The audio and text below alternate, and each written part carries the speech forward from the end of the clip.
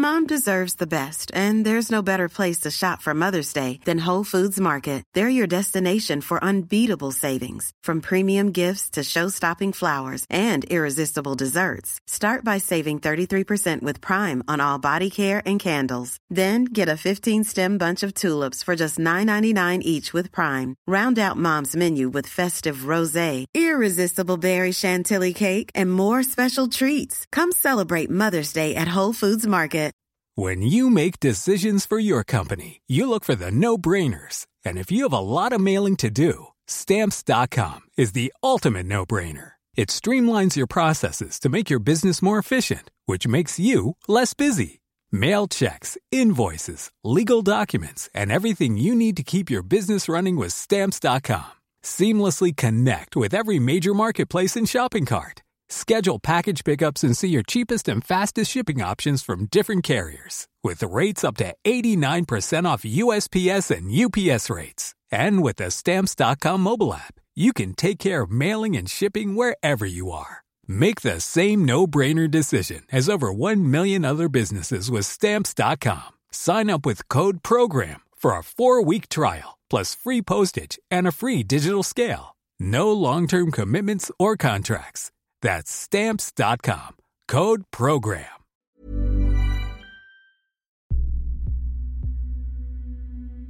The nation of the Orange Free State stands ready for war in such circumstances where peace cannot be secured with honour. And although we recognise our shortcomings, our nation depends on the power of God to deliver us and secure us a victory. With a deep understanding of what we can expect when we place our trust in the Almighty, our nation will enter the war with courage and will fight until the bitter end to preserve the independence of our beloved fatherland. A speech of defiance against the British Empire given in 1899 by Martinus Steyn, the last president of the independent Orange Free State. Shortly afterwards, Afrikaners were embroiled in the Second South African War. But how and why did it come about? How did the Boers achieve initial success? And why did the British set up concentration camps? I'm Rob Weinberg, and to answer the big questions about this complex conflict, I'm joined by Dr. Stephen Badzey, Professor of Conflict Studies at the University of Wolverhampton. This is How and Why History.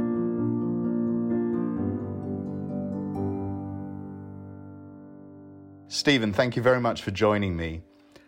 How did the South African Anglo-Boer War come about? The South African Boer War began in October 1899 with Queen Victoria on the throne, and when it ended in May 1902, her son Edward VII had become king. And this was an era of widespread imperial expansion. If you include the informal empire of the United States over Southern America in the Monroe Doctrine, there were almost no countries in the world that weren't part of somebody's empire. And for countries faced with this in the second half of the 19th century, there's no way modern sensibilities will ever agree with this. It was straightforward British imperial expansion. You've got a country, we're going to take it. Now, this, in modern terms, automatically gives us some kind of sympathy for the other side, except that it's hard to sympathise with them as well.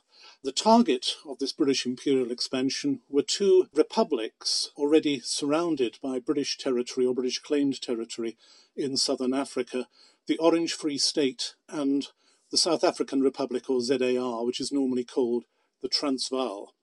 They claimed themselves as democracies within the context of the time, and nobody would have objected to that. But it was a rule by the descendants of white settlers. They'd been in Africa for generations, originally of Dutch origin, we call the Boers. And effectively, they just didn't want to avoid being absorbed into the British Empire. They wanted to be left alone to run their part of Africa as they saw fit, and that included the way that they controlled and exploited the indigenous African population. In 1899, to the east of the Transvaal was Portuguese East Africa, modern Mozambique. To the west of the British colonies was German Southwest Africa, modern Namibia.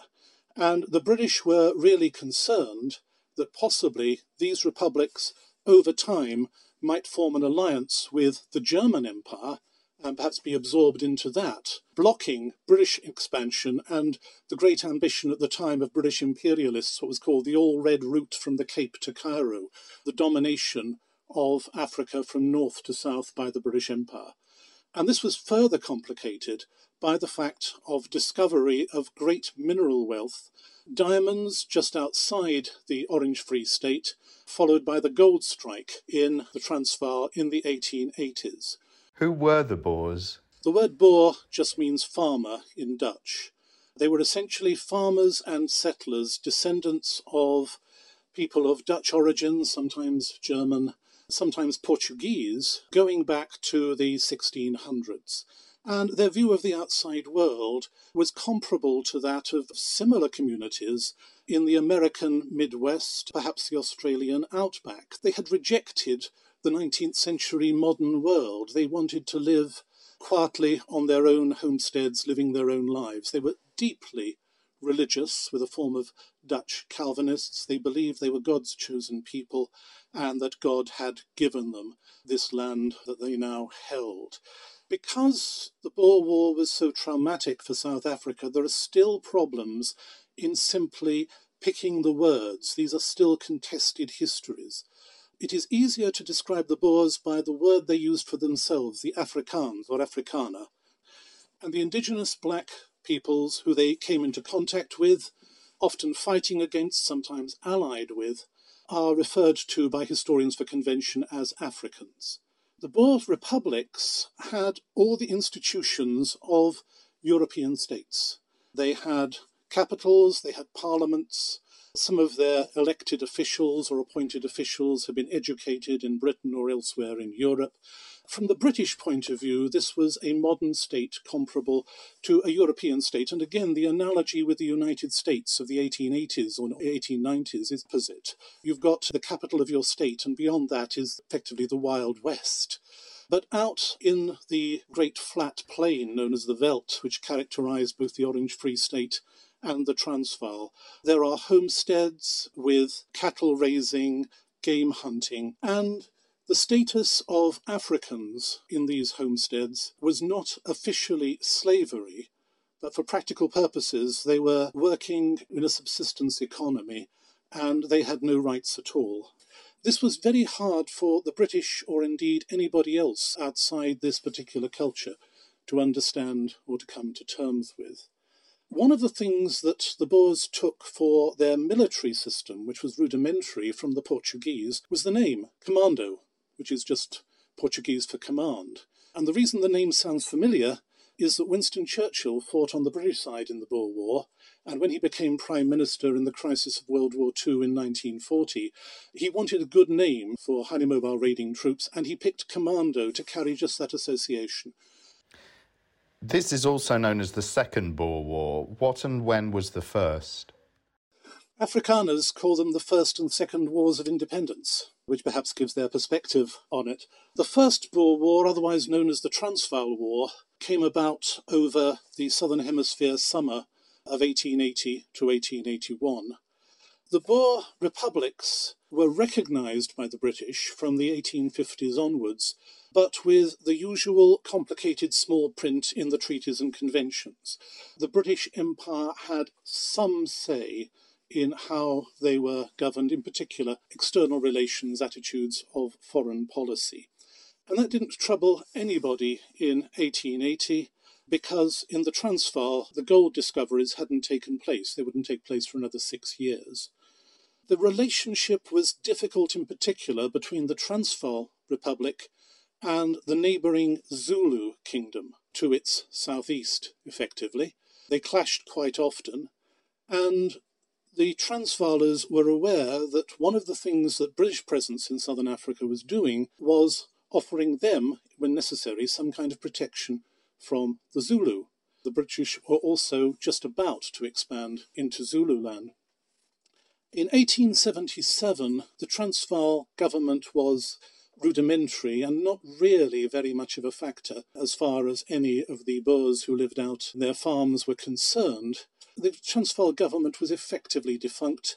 And the British Authority in South Africa, the Commissioner for Southern Africa, annexed the Transvaal, left the Orange Free State alone. This was just the Transvaal in 1877, and nothing very much happened until the British also invaded and annexed Zululand in the Zulu War of 1879. And some Boers, either as individuals or as small groups, fought in that war against the Zulu.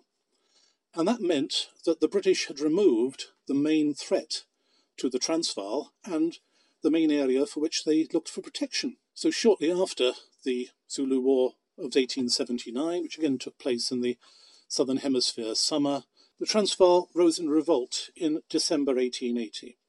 Transvaal commandos laid siege to the very small British garrisons dotted in various parts of the Transvaal. British military forces around the empire were always inadequate if there was a revolt or a major trouble. It took time to move forces out from Britain. It took time to raise auxiliary forces. Essentially, an inadequate small British force advanced up into the southern Transvaal, or attempted to advance up into the southern Transvaal to relieve these sieges, and it was catastrophically defeated at the Battle of Majuba, which is February 1881. Now, there were British reinforcements on the high seas coming to continue the war, but Gladstone's government made the decision that there was really nothing worth fighting for, and agreed to a peace treaty and then a convention to return to the Transvaal, effectively its independence, with various qualifying clauses. And that made a deep impression on the Boers of the Transvaal, that pattern of laying siege to British garrisons, the British attempt to relieve the siege, they defeat the British attack, the British give in and make peace, had worked for them once, and in 1899 they tried to fight their last war over again.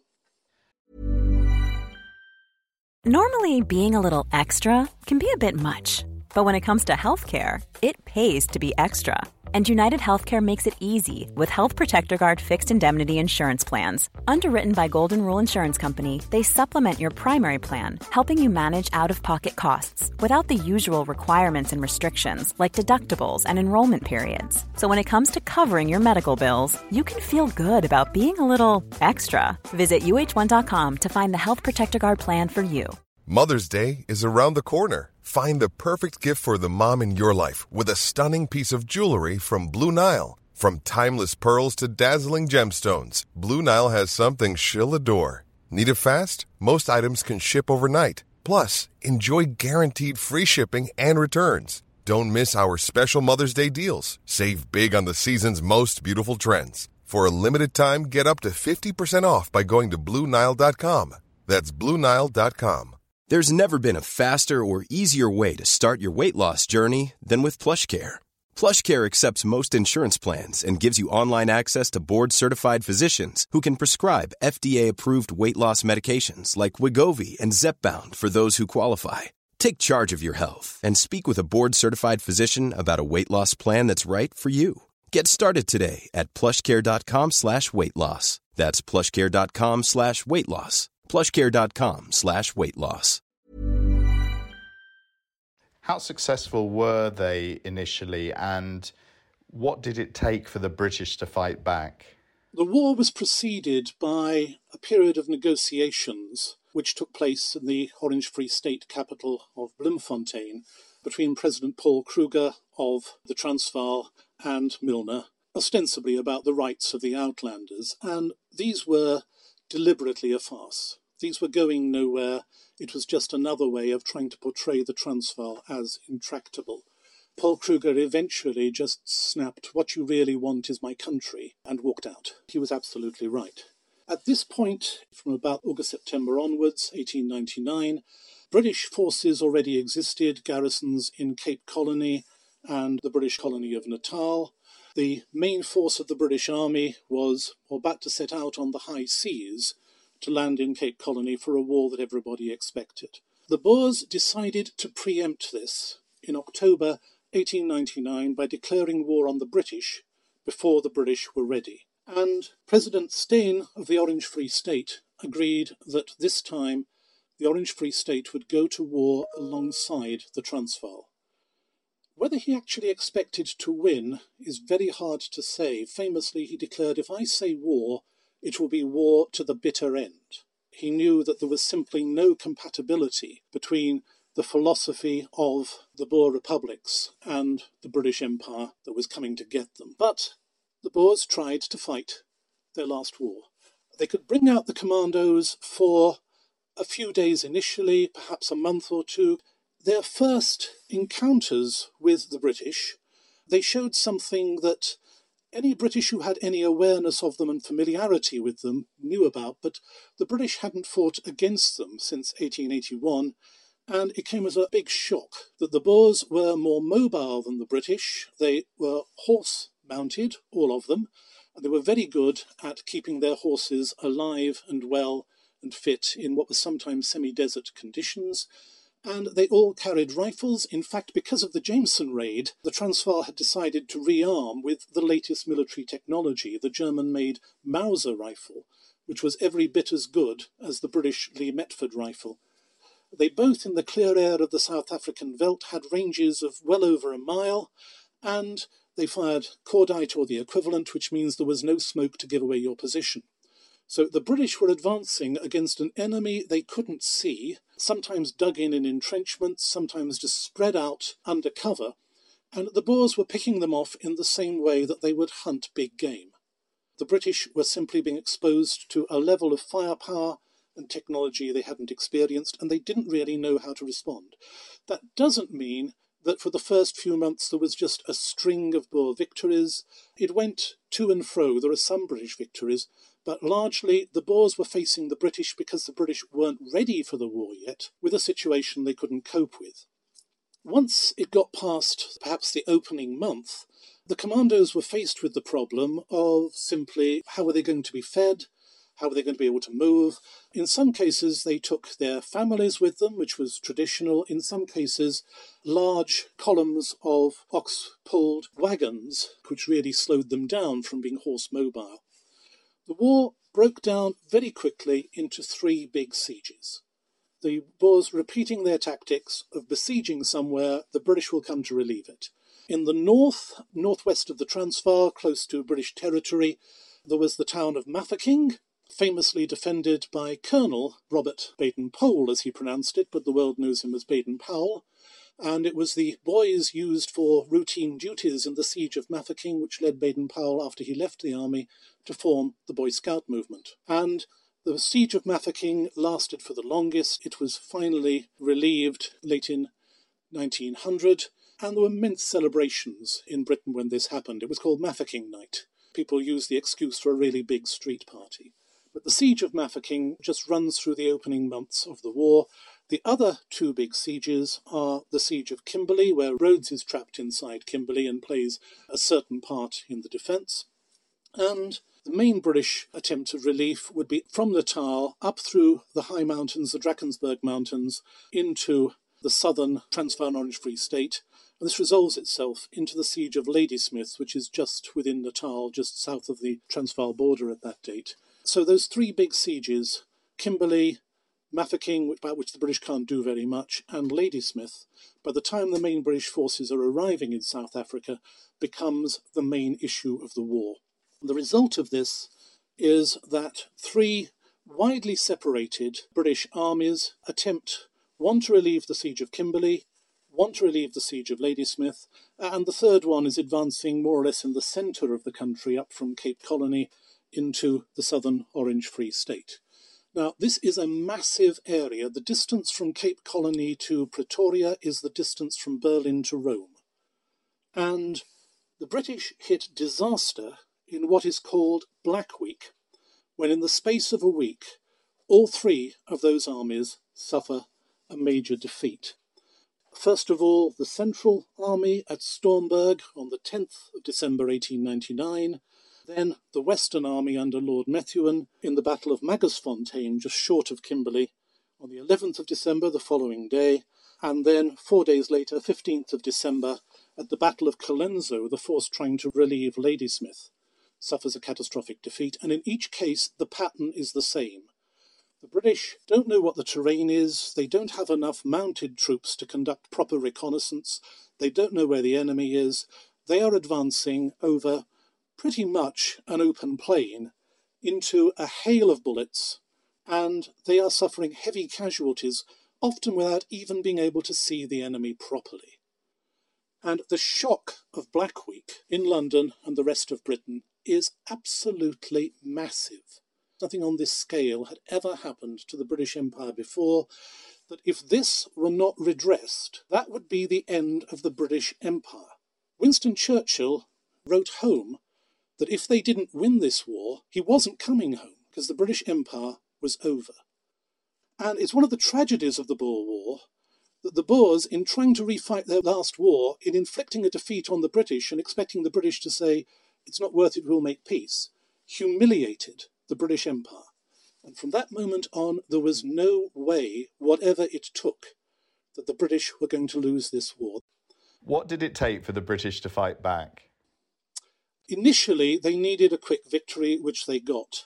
The arriving British commander, Lord Roberts, with his deputy Lord Kitchener, who took over from Roberts in the later part of the war, needed to win a quick victory, which he did by massively increasing his number of mounted troops to give him mobility and the ability to reconnoitre and find out where the enemy was, and simply driving up mainly the railway lines, first of all to relieve the siege of Kimberley, and then on to capture the Orange Free State capital of Bloemfontein, and then on to capture the Transvaal capital of Pretoria. All of this was achieved over the summer, heading into the Southern Hemisphere winter. Pretoria fell in June 1900. So from initial British defeats up to December 1899, 6 months later, the British have occupied both capitals and annexed both countries. And as far as the British are concerned, that is the end of the war. If that had happened to a European country or one with European practices, the war is over, and in fact Lord Roberts announced that and went home. The British government held an election on the strength of this, it's known as the Khaki election, and were returned to power. The Boer leaders got together and decided that they were not going to accept. It's a critical decision that they were going to fight on to the bitter end, and that means a radical change of tactics. They were going to go into guerrilla, or sometimes known as insurgency tactics. The commandos reshaped themselves into small bands of a few hundred men, entirely horse-mobile, moving around the vastness of the veldt, dependent for resupply just on their own homesteads. They would call in on their farms with their women and children they'd left behind, and these would be their supply chain in order to keep a guerrilla war going. For what purpose, they weren't entirely certain, but they hoped, first of all, for outside help. They had an utterly unrealistic view of this. They seriously thought that the Netherlands, or possibly even Germany, would come in on their side in a war against the British Empire. This was simply never going to happen. And otherwise, simply, this was inconceivable to them. Their republics, their way of life, they were not going to give them up. So you see, it's not instantaneous, a gradual change into what's often called the third phase of the war, from the first British losses to the British victories in what's a very conventional campaign in some ways, will be understandable in terms of European warfare, into a long-lasting guerrilla warfare. And from what we know of wars since then, what is surprising about this is not that it took so long and it contained so many atrocities and terrible events on both sides, but that it actually didn't last longer and contain more, because that has been the pattern for wars it's set ever since. You mentioned atrocities. This was a war where concentration camps played a role. How did that come about? The word concentration camp was deliberately adopted by Nazi Germany in the 1930s as a cover for camps for political prisoners and other people regarded from their point of view as social undesirables. They picked the name deliberately because of the awful reputation of the British concentration camps in the Boer War. Up to that point, the term concentration camp was just a camp where you concentrated. It had no particular connotations until this war. The decision to go into guerrilla warfare of the Boer commandos meant they left farms throughout the Transvaal and the Orange Free State, where there were women, children, largely unarmed, although they'd be perfectly prepared to shoot if they had to, black servants, farm workers, relatively undefended, first of all. The origin of the concentration camps, which starts to happen at the beginning of the guerrilla war phase, is actually to protect these people, improbable though it sounds, because they are at risk from roving African attackers, and indeed from the general side of the war. But the British are in the middle of trying to fight a war for which they are not in any way set up in terms of supplies and logistics and all the things you need. This happens to everybody in wars of this period. Twice as many British soldiers died of epidemic diseases in this war as were killed in action, and the same thing was going to happen to the inhabitants of these camps. They were the lowest possible priority, they weren't well set up, and increasingly also there was a feeling that this was a way of pressurizing the commandos to surrender, for individuals to come off the veldt, surrender. These are known in Afrikaans as the handsoppers, for obvious reasons. The concentration camps became increasingly ways of putting women and children into them to make it harder for their husbands, fathers, brothers to carry on fighting. How much that was a deliberate policy? Well, certainly it was a factor. And the concentration camps became scenes of shortages of practically everything. Not enough medicines, not enough water, not enough basic hygiene. You take people from a widely dispersed population and you put them together, and epidemic diseases sweep through. In this case, it was diseases like measles, cholera, swept through the camps, and women and children died. Just to make certain, in their own way, that this was almost bound to happen, the British also segregated the camps. Boer families were dependent, and the dependents in some ways were mutual, on their African servants. The British split it into camps for whites, camps for blacks. And the camps for blacks were also labour camps. If you didn't do some basic manual labour for the British towards the war effort, you didn't get fed. The same impact came to the black camps. Any quote as to how many people were involved is guesswork. Shall we say certainly over 100,000 black Africans in the African camps, more than that in the camps for the Boer families. At least, and nobody would give you a lower figure than this, 27,000 Boer dead, at least 15,000 African dead. I think those figures are low. Now, this inevitably got back to Britain, and it got back thanks to British people. Among the people who came out, one figure who is still a hero to some South Africans was a British lady called Emily Hobhouse, who came out as, for what today we would be called, working with a non-governmental organisation, an NGO. She was experienced at dealing with problems of hygiene in slums and things like that. She came out to the concentration camps expecting to deal with something like that and was absolutely horrified. I call this camp system a wholesale cruelty. To keep these camps going is murder to the children. It can never be wiped out of the memories of the people. It presses hardest on the children. They droop in the terrible heat, and with the insufficient, unsuitable food, whatever you do, whatever the authorities do, and they are, I believe, doing their best with very limited means, it is all only a miserable patch on a great ill. Thousands, physically unfit, are placed in conditions of life which they have not strength to endure. In front of them is blank ruin. If only the English people would try to exercise a little imagination. Picture the whole miserable scene, entire villages rooted up and dumped in a strange, bare place. She had good contacts in the British press back home. She came back home. She told them about it. She got to tell the leader of the opposition, Campbell Bannerman. And Campbell Bannerman listened to her. He just gave a speech in the House of Commons. We are told war is war, but then we're told that there's no war happening. When is a war not a war? when it is conducted by methods of barbarism in South Africa. And that phrase and its impact stuck. What we see from the Boer War onwards is the increase in the barbarization of warfare, which was one of the features of 20th century warfare. So what led the Boers to surrender and accept British terms?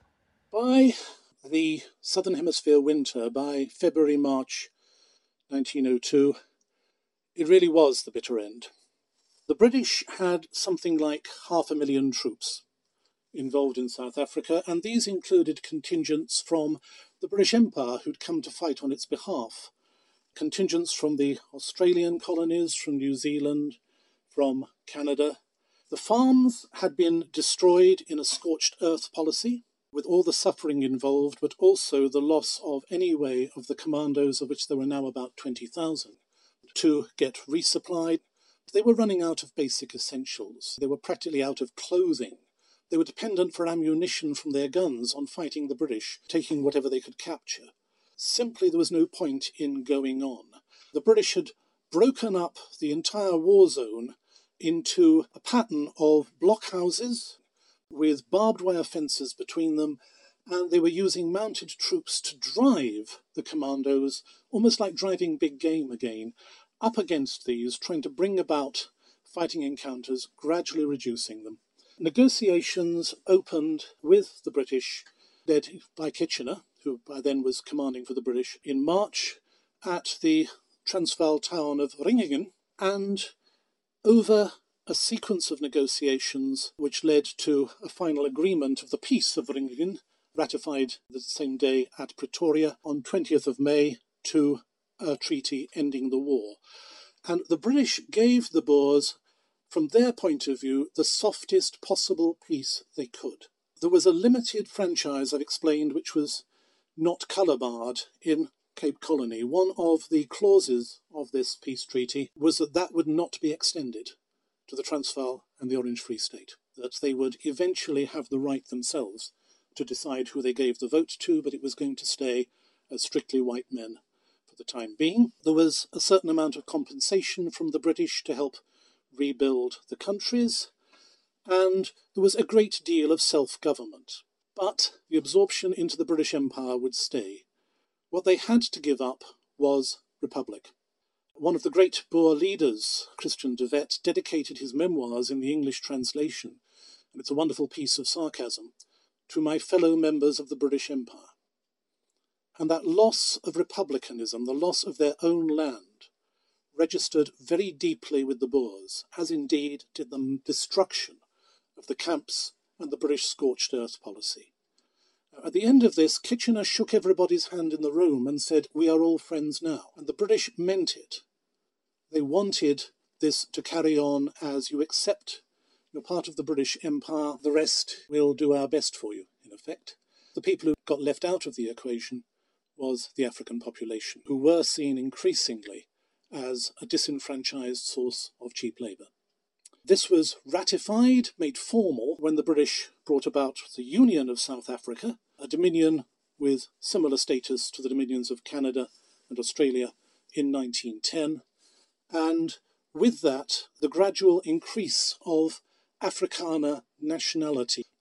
You see increasingly an Afrikaner identity, Afrikaner nationalism.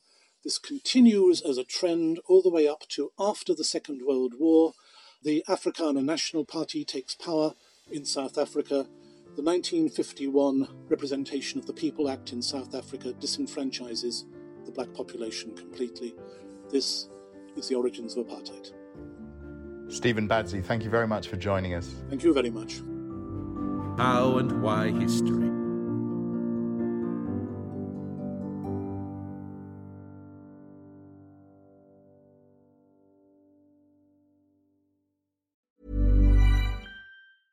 Imagine the softest sheets you've ever felt. Now imagine them getting even softer over time. That's what you'll feel with Boll & Branch's organic cotton sheets. In a recent customer survey, 96% replied that Boll & Branch sheets get softer with every wash. Start getting your best night's sleep in these sheets that get softer and softer for years to come. Try their sheets with a 30-night guarantee. Plus, get 15% off your first order at bollandbranch.com. Code BUTTERY. Exclusions apply. See site for details. Even when we're on a budget, we still deserve nice things. Quince is a place to scoop up stunning high-end goods for 50 to 80% less than similar brands. They have buttery soft cashmere sweaters starting at $50, luxurious Italian leather bags, and so much more. Plus, Quince only works with factories that use safe, ethical, and responsible manufacturing. Get the high-end goods you'll love without the high price tag with Quince. Go to quince.com/style for free shipping and 365-day returns.